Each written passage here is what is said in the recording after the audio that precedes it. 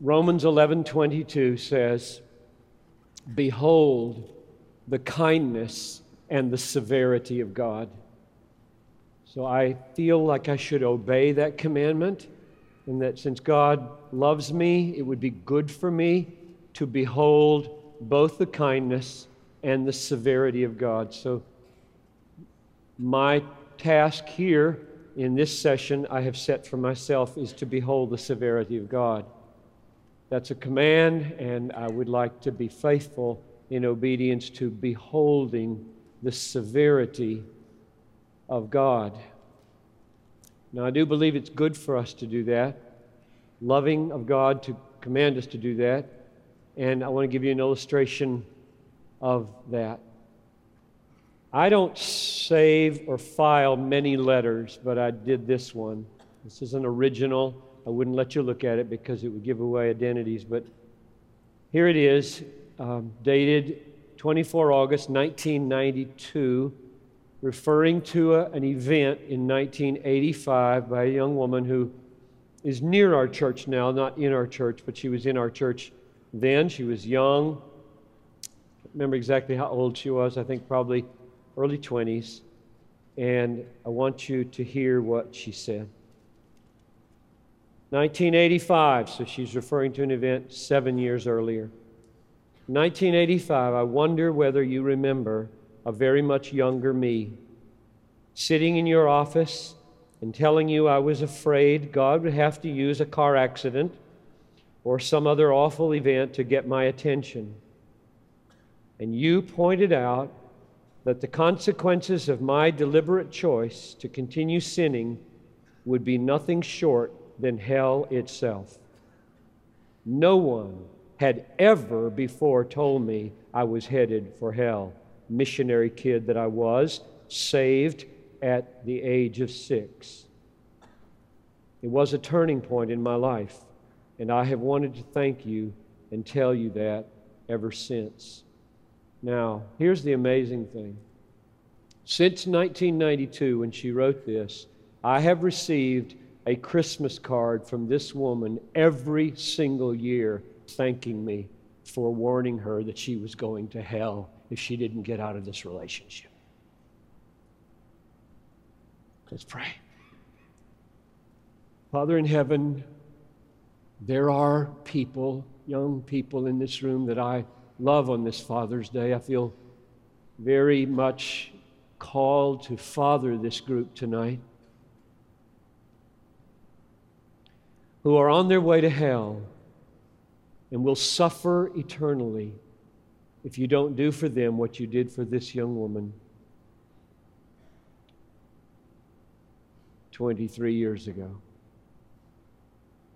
And so I ask that you would come and let there be a weight of glory and an anointing upon me and upon us for the next little while, so that we would be given eyes to see and hearts to feel the weight of the reality of hell and what it means for us.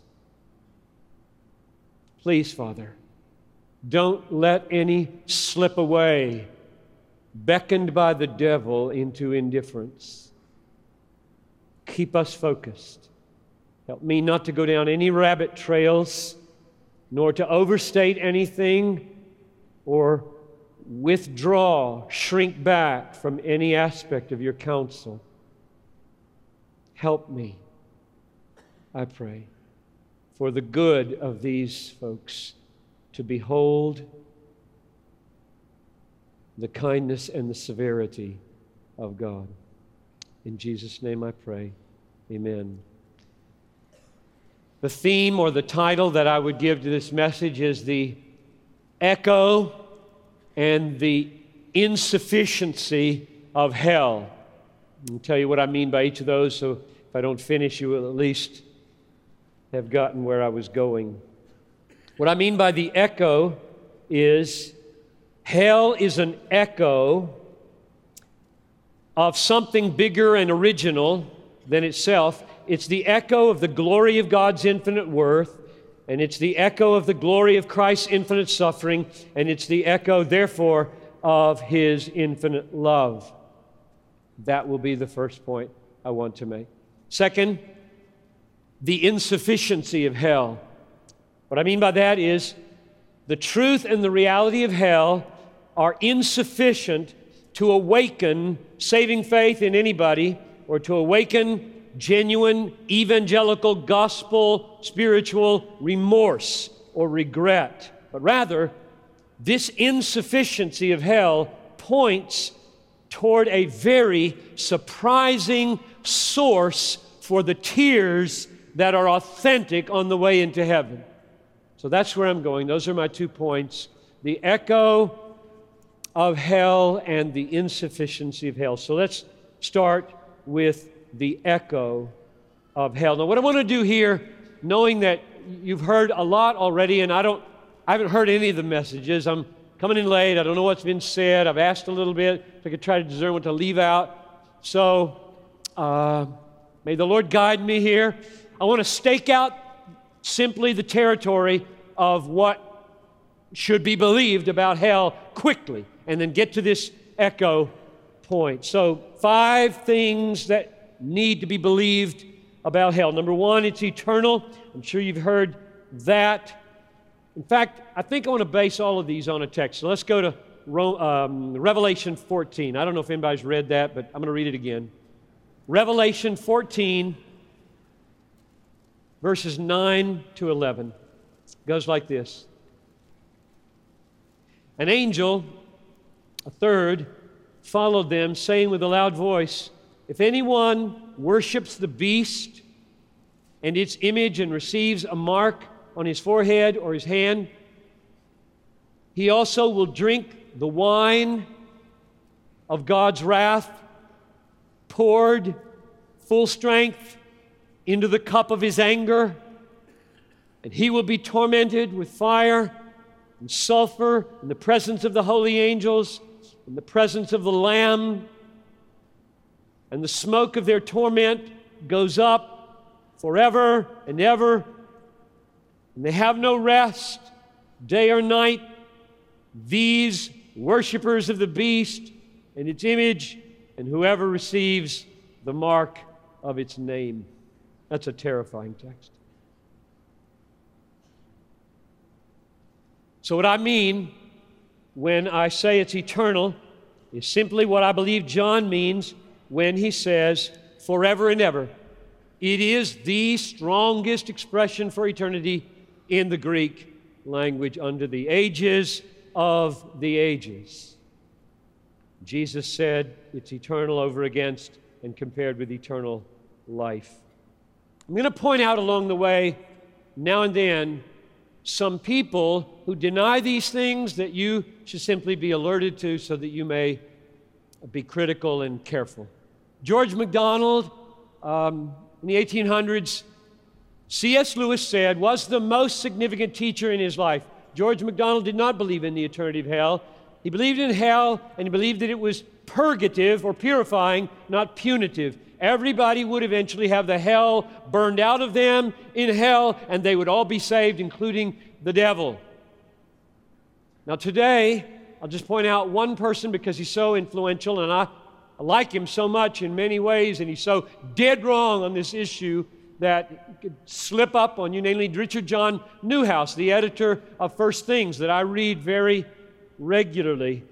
Newhouse points out that Origen, in the 3rd century, set forth a theologically and philosophically complex doctrine, I'm quoting Newhouse, of apokatastasis, according to which all creatures, including the devil, will be saved. So that's what Origen believed, a great theologian in the early church. And he says, among theologians and church historians, there is today something of a recovery of Origen in recent decades, especially in the voluminous writings of Hans Urs von Balthasar. And then he says, Balthasar has a very careful argument, clearly distinguishing between the hope of universalism, that is, everybody is saved, and the doctrine of universalism. And he argues that we may not teach it as a doctrine, but we may hold it as a hope. Universalism.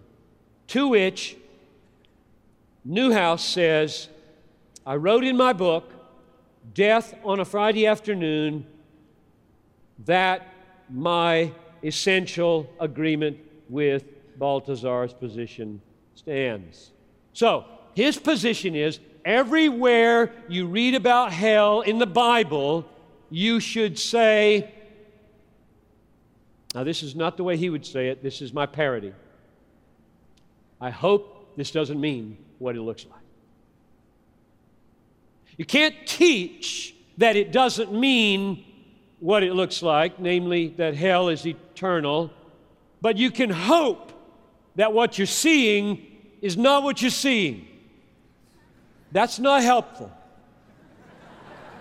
That is not helpful in the church of Jesus Christ or in the mission of Jesus Christ. To teach the church to look at the Bible and hope against hope, it doesn't mean what it appears to mean. So my first point is, it's eternal, and there are strong words in the Bible to say so. Secondly, it involves the suffering of the people who are there. The word used here is torment. The smoke of their torment goes up forever and ever. And third, I take it that torment means conscious suffering. And here you bump into another major abandonment of the Orthodox doctrine of hell, namely annihilationism. Namely, there won't be conscious suffering. There will be judgment, but the judgment is you get put out of existence. I'll give you a couple of names to go with this, and you need to see from their words why they go there.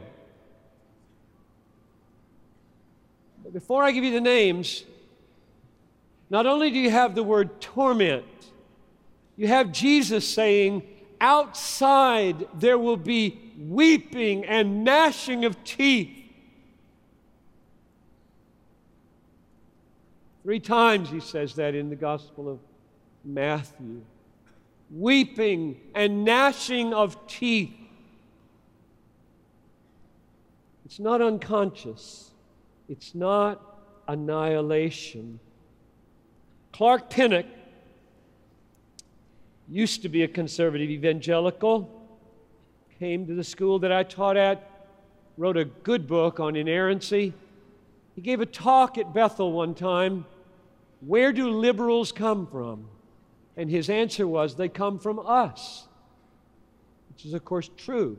They come from MacArthur's church, and my church. And that's where they come from. Something happens. They start moving, and that's exactly what Pinnock has done. So let me read you what he wrote concerning this issue. Quote, I was led to question the traditional belief in everlasting conscious torment because of moral revulsion and the broader theological considerations, not first on scriptural grounds. It just does not make any sense to say that a God of love will torture people forever for sins done in the context of a finite life. It's time for evangelicals to come out and say that the biblical and morally appropriate doctrine of hell is annihilation, not everlasting torment. Close quote. That is tragic. John Stott, one of my great college heroes, wrote this in 1988. Emotionally, I find the concept of eternal conscious torment intolerable and do not understand how people can live with it without either cauterizing their feelings or cracking under the strain. Scripture points in the direction of annihilation. No, John Stott, Scripture does not point in the direction of annihilation. Your emotions do. And that's how people go there. They cannot bear it anymore. So number one, hell is eternal. Number two, it involves suffering. Number three, that suffering is conscious forever. Fourth, it is God-inflicted suffering. It's called wrath. Jesus said in Matthew 8:12, the sons of the kingdom will be thrown into outer darkness.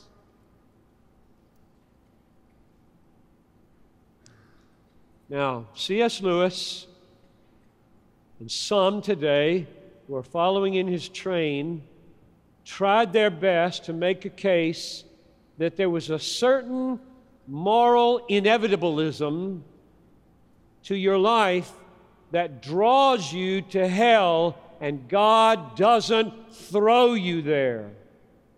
And God doesn't do the punishing when you're there. You totally choose it, and you totally bring it on yourself. You are your hell. That's what N.T. Wright says, and others.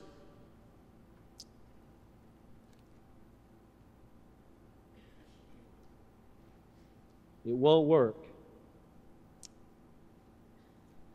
I read recently a statement to the effect that, to confirm this view, sinners, if they could, would not choose to get out of hell. That's how self-imposed, not God-imposed, they're making it out to be. This is entirely being driven by making it more palatable. Well, I want to say loud and clear, every single person in hell would choose to get out if he could. It's clearly what it says, if I understand where MacArthur was going in Luke 16. If you let me out, I'll get out. What they're trying to say is they don't want God. Well, that's clear. They don't want God. There's a huge difference between saying, I don't want God and I want hell. Nobody wants hell once they know what it is. That's the meaning of hell. I want out, and I can't ever get out. That's what it means. This idea of a kind of inner necessary, inevitable bringing upon myself, and God presumably just out there watching, is so unbiblical. I'm surprised at who's talking this way. It is punishment. It is wrath. Number 5. This is the last one before we move on to the insufficiency. And here's where I'm getting at the echo idea. That was all just set up. The 5th thing I want to say about hell is that it is just, righteous, right. Now, at this point, we need to make some distinctions between what that word means. There are at least 2 ways you can think about God being just in what He does. And the reason you have to make 2 ways is because He's God. He's not a human judge with a constitution that He has to obey. God has no constitution that He has to obey. He is the Constitution. If there's a law in the universe, it's owing to Him. He has nothing above Him, nothing outside Him, to which He brings His actions into conformity, and therefore defining righteousness for God is very tricky. It's very perplexing to how to say God is righteous when you've got nothing outside God to measure him by so that you can say he measures up. He's just there. You deal with him as he is, and you learn what is from his being. So what does it mean to say then, hell, as God punishes people there, is just? Two things. It means, number one, nobody, this is so important to say, we need to say it often, nobody will be in hell who does not deserve to be there. God is just in that he sends no one to hell who doesn't deserve to be there. If he sends someone, throws someone into outer darkness where there's weeping and gnashing of teeth, it's because they deserve to be there. That's the basic meaning of justice. And here are a few texts. Romans 1:18. The wrath of God is revealed against all ungodliness and unrighteousness of men who suppress the truth, and nobody else. Number two, Romans 2:5. Because of your hard and unrepentant heart, you are storing up wrath for yourself on the day of wrath when God's righteous judgment will be revealed. And so he correlates the righteousness of the judgment with the hardness of our hearts. He's laboring to say this is right.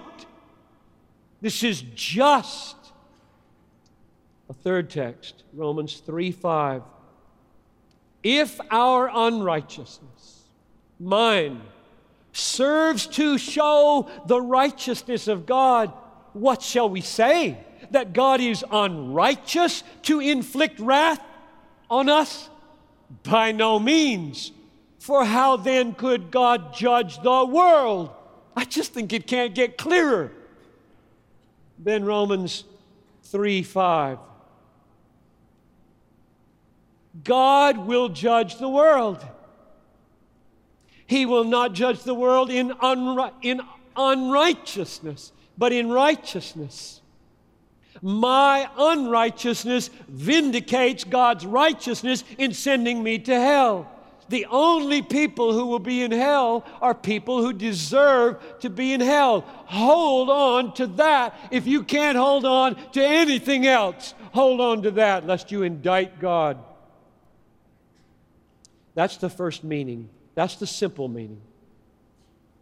We understand that meaning. Nobody should go to jail if they don't deserve to go to jail.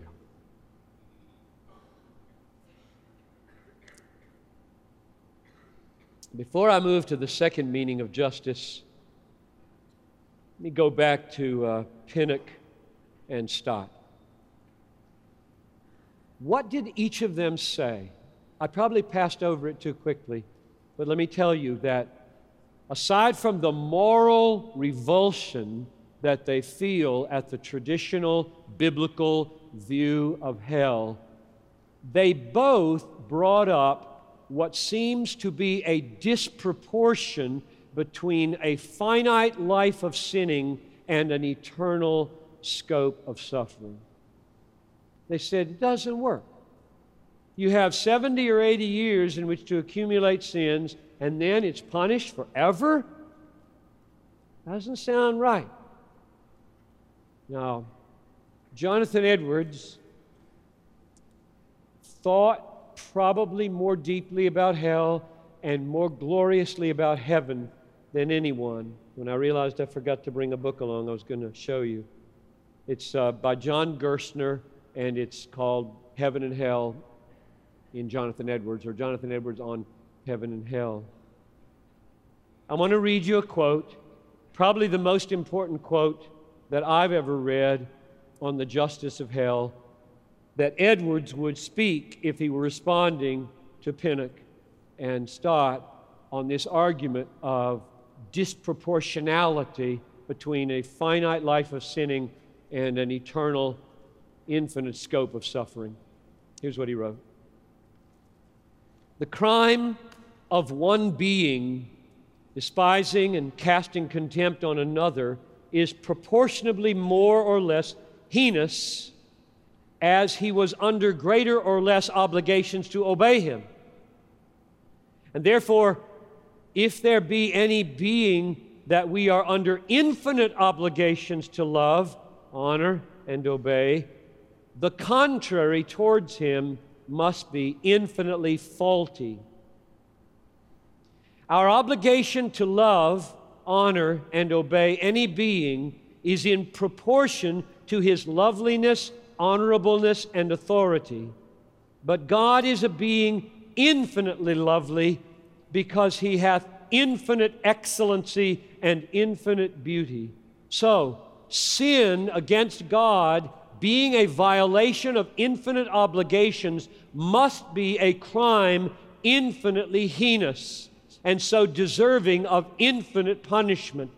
The eternity of the punishment of the ungodly men renders it infinite, and therefore renders it more than proportionable, no more than proportionable to the heinousness of what they are guilty of, end quote. I've never seen any response to that from the likes of Clark Pinnock or John Stott or others. In other words, the length of your sin is not what makes the length of your suffering just. It's the height of your sin that makes the length of your suffering just. The height of your sin is measured by the dignity of the one you are sinning against, and it is an infinite dignity. Which brings me very close now to what I mean by the echo of hell as I move into this second meaning of justice or righteousness. The second meaning of God's being just is that ultimately the righteousness of God or the justice of God is God's unwavering allegiance to uphold the value of what is infinitely valuable, namely His own glory. If you don't buy that, you probably will not understand or embrace great swaths of the Bible. Let me say it again. Since God has no constitution or legal code outside Himself by which to measure what is right and good in His own thinking and feeling and doing, it must be measured by Himself. What then is righteousness in God? God's righteousness is His devotion to, His allegiance to, His absolute, unwavering commitment to stand for and uphold and vindicate that which is infinitely valuable. Himself. That's the righteousness of God. If He, for 1 millisecond, diverted from His passionate, infinitely zealous cause of holding up His glory, He would be unrighteous and unworthy of our worship. Now, given that definition, hell is just, because hell does that. You've got to ask this question. I mean, you're reckoning in these days, I assume, with what you're going to believe about hell and heaven is simply massive. People will become unbelievers at this conference. I know they will. And some will be saved because if you reject hell and the justice of it, you will have to pull so many pieces out of the system that if you live long enough, it will all unravel for you.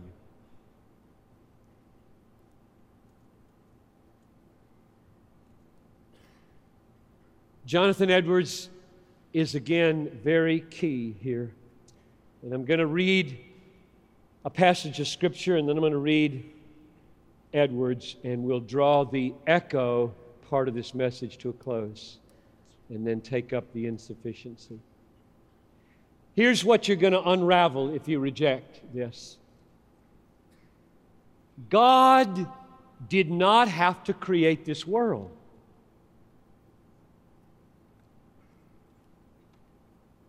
Why did He?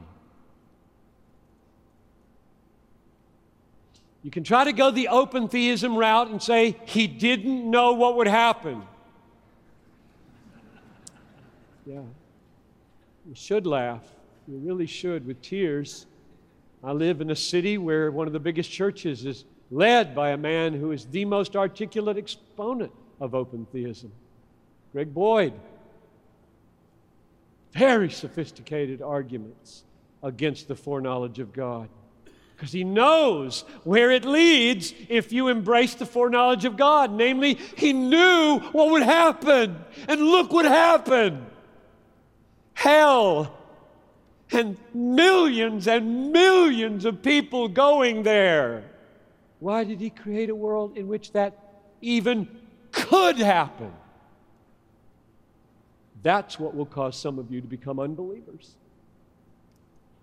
You won't be able to handle it.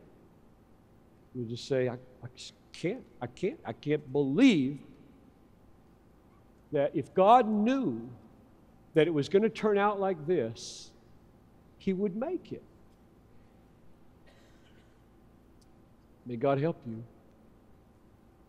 This is a lot for young people to bear, you know. I'm not sure why we should do this conference. Sermon after sermon.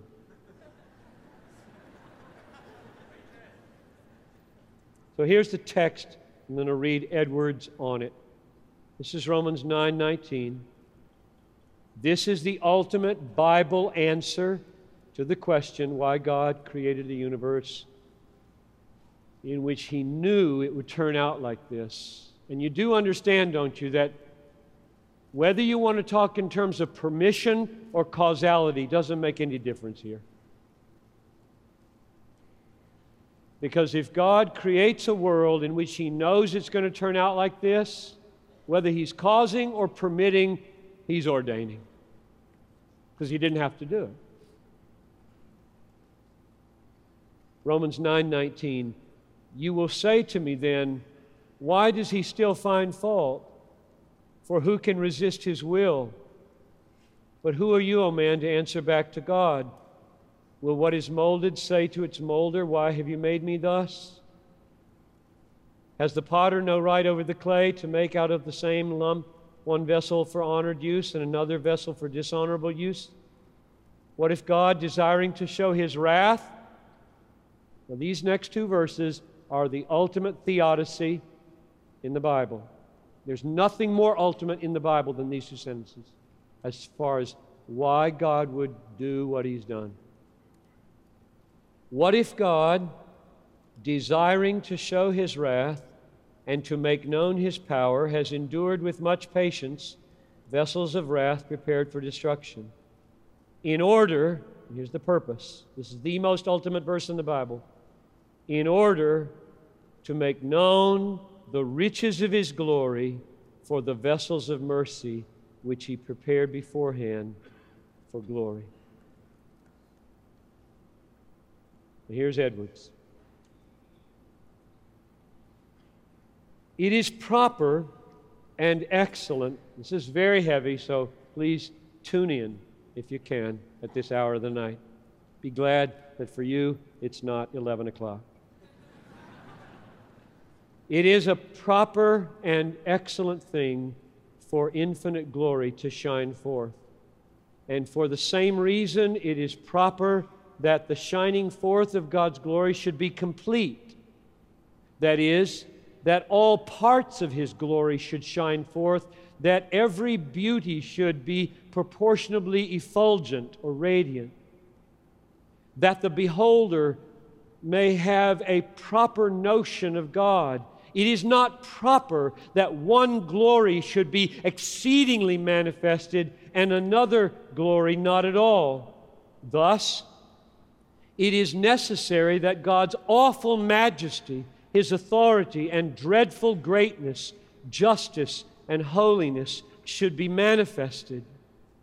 But this could not be unless sin and punishment had been decreed, so that the shining forth of God's glory would be very imperfect, both because these parts of the divine glory would not shine forth as others do, and also the glory of His goodness, love, and holiness would be faint without them. Nay, they would scarcely shine forth at all. If it were not right that God should decree and permit and punish sin, there could be no manifestation of God's holiness in the hatred of sin, or in showing any preference in His providence of godliness before it. There would be no manifestation of God's grace or true goodness if there was no sin to be pardoned, no misery to be saved from. How much happiness soever He bestowed, His goodness would not be so prized and admired, and the sense of it not so great. So evil is necessary in order to the highest happiness of the creature and the completeness that communication of, and the completeness of that communication of God for which He made the world. Because the creature's happiness consists in the knowledge of God and the sense of His love.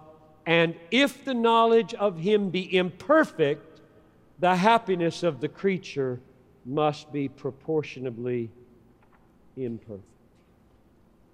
End quote. That's as ultimate as you can speak. And I think he's right. So, two implications about hell as an echo.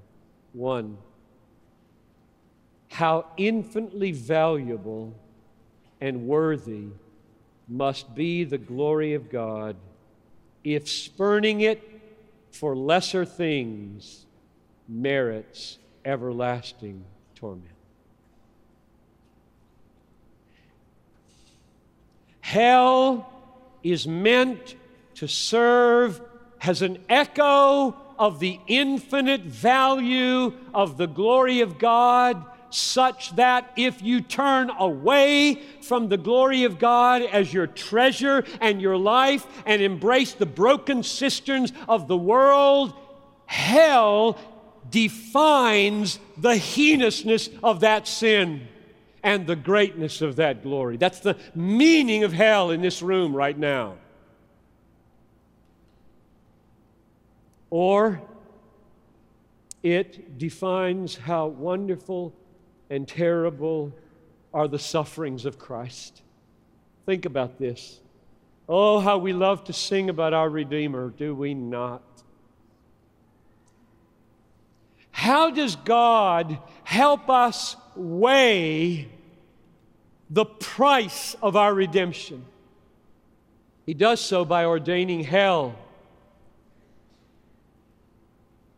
It would be unspeakably magnificent that 3 hours on a cross could deliver one person from everlasting torments.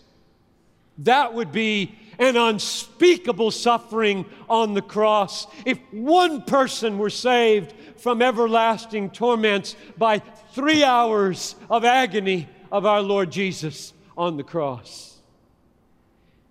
And He did not save one person. He saved millions upon millions upon millions of people whose debt to God mounts up infinitely to the sky as hell bears clear witness. And therefore, what happened at Calvary is beyond all imagination in its greatness, all imagination in its beauty, all imagination in its love. Hell is all about echoing faintly the glory of Calvary. That's the meaning of hell in this room right now. To help you feel in some emotional measure the magnificence of what Christ did for you when He bore not only your eternal suffering, but millions of people's eternal suffering when His Father put our curse on Him. What a Savior is echoed in the flames of hell. So that's what I mean when I say hell is an echo of the glory of God and His worth, and an echo of the Savior's sufferings, and therefore an echo of the infinite love of God for our souls. Now, one last thing. The insufficiency of hell to save anybody. I think this has been stressed probably a couple of times, not sure. But let me be brief and tell you a discovery that I made 16 years ago.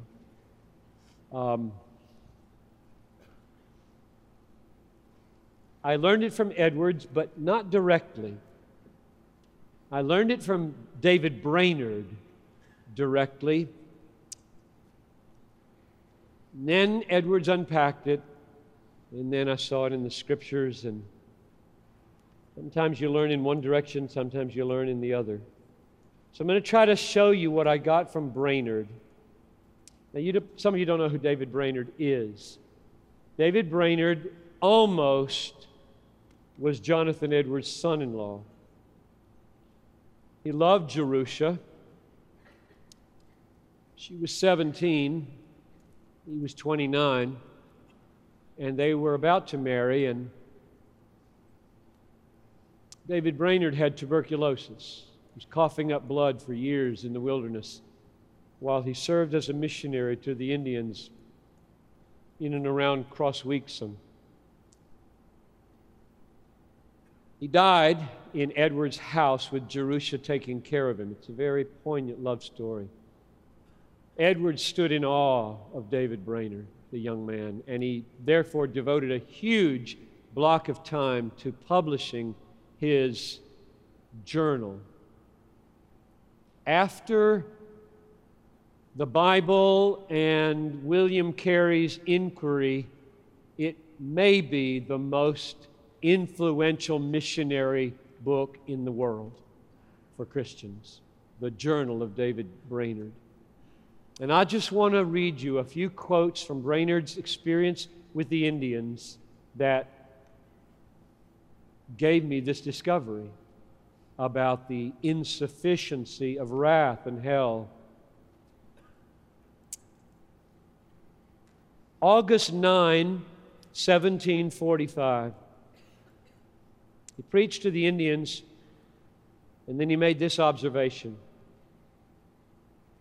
There were many tears among them while I was discoursing publicly, yet some were much affected with a few words spoken to them in a powerful manner, which caused the persons to cry out in anguish of soul, although I spoke not a word of terror. But on the contrary, I set before them the fullness and all sufficiency of Christ's merits and His willingness to save all that would come to Him, and thereupon pressed them to come without delay. So notice, without a word of terror, they're trembling and they're weeping for their sin. August 6, same year, It was surprising to see how their hearts seemed to be pierced with the tender, melting invitations of the gospel when there was not a word of terror spoken to them. November 30th, he preached a sermon to the Indians from Luke 16:19 to 26, the rich man and Lazarus. And this is what he said. The word made powerful impressions upon many in the assembly, especially while I discoursed of the blessedness of Lazarus in Abraham's bosom. This I could perceive affected them much more than when I spoke of the rich man's misery and torments. And thus it has seemed usual with them. They have almost always appeared much more affected with the comforting than the dreadful truths of God's Word. And that which has distressed many of them under convictions is that they found that they lacked and could not obtain the happiness of the godly. Now, that's what I mean by the insufficiency of hell. At least, we haven't given any biblical support for this yet.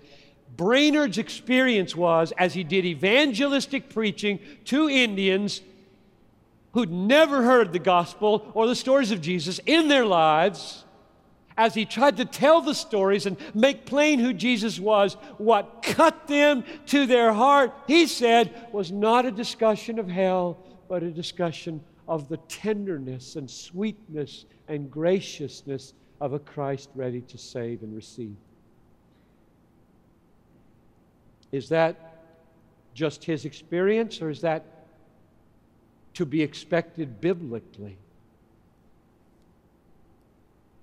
Now, you got to understand, Brainerd and Edwards were two peas in a pod theologically.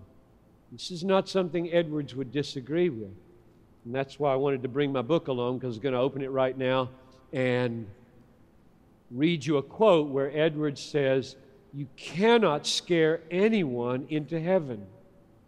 You can scare them away from hell into a quest. But nobody becomes a Christian out of mere fear of hell." You know that. Well, Brainerd seems to be saying a little more. Let's put a Bible text on it. I'm going to just tell you the story instead of reading it. Maybe read a verse. Luke chapter 5, verses 1 to 10. You know the story.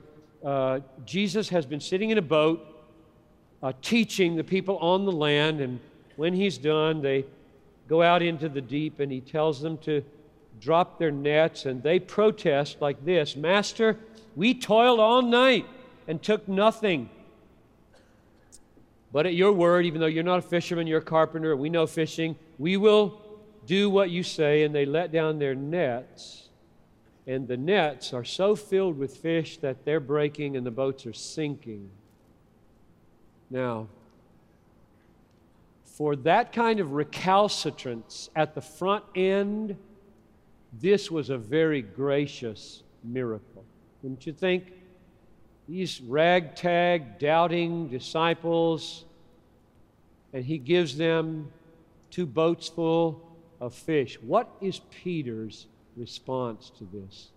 It's very unlike contemporary American responses to grace. Here's what he said. "But when Simon Peter saw it, he fell down at Jesus' knees, saying, 'Depart from me. I'm a sinful man, O Lord.'" Now, my point here is, that's the Indians, is it not? Jesus didn't say, "You're a sinner and you're going to hell." He filled 2 boats with fish, and Peter was on his face. "I deserve to go to hell. My life is so out of sync with this kind of favor and this kind of grace and this kind of patience with my mouth. I am on my face, and you better get out of my sight, Jesus, or you're going to get dirty. That's a beautiful response to grace. So it looks to me like Brainerd's experience was not extraordinary, not exceptional, but perhaps normative.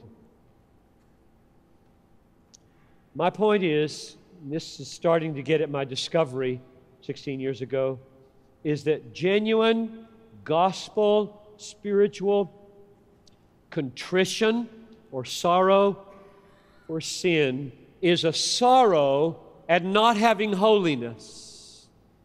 But at that point, when you say it like that, it's dangerous. Because you could go two ways with that. Contrition that is saving, spiritual, evangelical contrition is a brokenness at not having holiness or being holy. But you can weep over not having holiness for two possible and very different reasons. One is because the judge tells you that since you don't have holiness, you're going to jail. And you may weep right then, not because you love holiness, but because you love freedom to do more unholiness, and it's being taken away from you. So to say that evangelical contrition or brokenheartedness is owing to a failure to be holy isn't saying enough. Now we're getting really close to the discovery. Well, what must be said? Where does brokenness, where does Peter's self-abhorrence come from? Where does the Indian brokenheartedness and weeping come from? The only true sorrow for not having holiness comes from love for God's holiness, not fear of its consequence. Let me say it another way, more precisely. True remorse, true brokenness, true contrition at not having holiness is over not enjoying God and living out of that impulse. It's a brokenness that I have failed to enjoy God, and I have failed to walk in the enjoyment of God.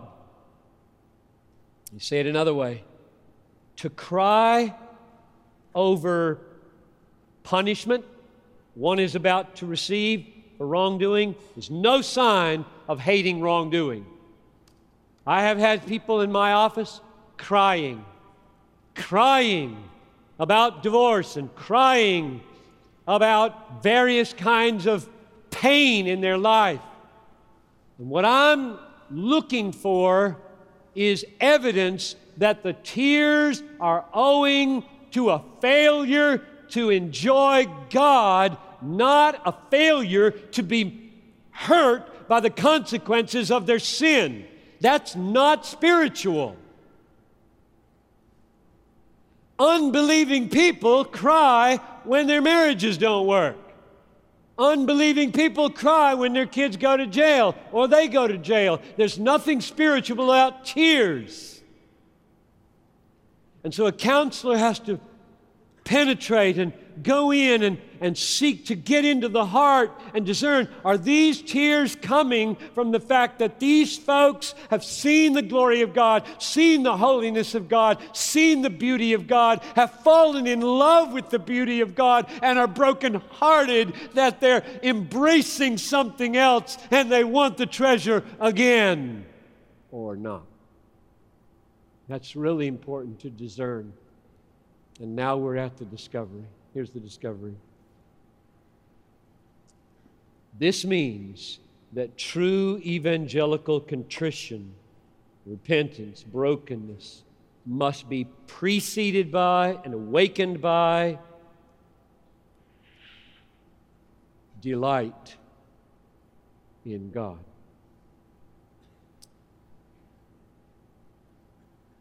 Very strange, very paradoxical. To truly weep at not having God's holiness, you have to long for God's holiness. And to long for God's holiness, you have to see it as beautiful and desire it. Which means, paradoxically, that in order to weep at not having God, you have to have first seen and delighted in God, which means that pleasure in God produces pain at not having God. It's the only pain that matters. I don't care about any other pain ultimately before that one is dealt with. It had never occurred to me before 16 years ago that I must have pleasure in order to have pain. I must discover God as my treasure and my pleasure, else my tears will be at having to go to hell, not a failure to have Him. And having Him is the only thing that honors Him. He's not honored by your desire to get out of hell. He's honored by your desire to be at home with Him and love Him. So my discovery was that true remorse and true contrition, true repentance flows from falling in love with all that God is for us in Jesus, so that when we don't have it or are acting out of accord with it, we're broken-hearted. Summary statement. Hell cannot produce satisfaction in God. And so it cannot produce remorse for not having God. And so it cannot produce gospel repentance. And so it cannot save. And so it is insufficient. I want to read that summary again because that's what I've done the last 20 minutes or so. And then we'll close. Hell cannot produce satisfaction in God. Only a sight of God, especially God in Christ, especially God in Christ at Calvary. Hell cannot produce satisfaction in God, so it cannot produce remorse at not having God, which is the only kind that matters. And so it cannot produce gospel repentance. And so it cannot save, and so it is insufficient. So I'm not surprised that Brainerd has his experience. If you want to bring about tears,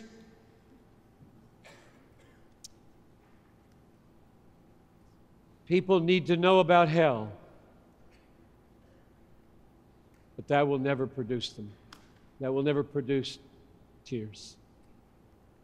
Not if they don't see Christ. Not if they don't see the glory of God. Hell is powerless to produce what needs to be produced for salvation. It just scares people in the right direction and then serves magnificently as an echo of His infinite worth and Christ's infinite suffering and their infinite love. And so my concluding plea to you is, don't let the fear of hell be the end point of your pursuit of repentance. Don't rest till you have gone beyond the fear of hell to the living waters and drunk deep at the glory of God, the love of God, the truth of God, the goodness of God, the wisdom of God, the power of God, the justice of God, the grace of God, the beauty of God. Taste and see that the Lord is good.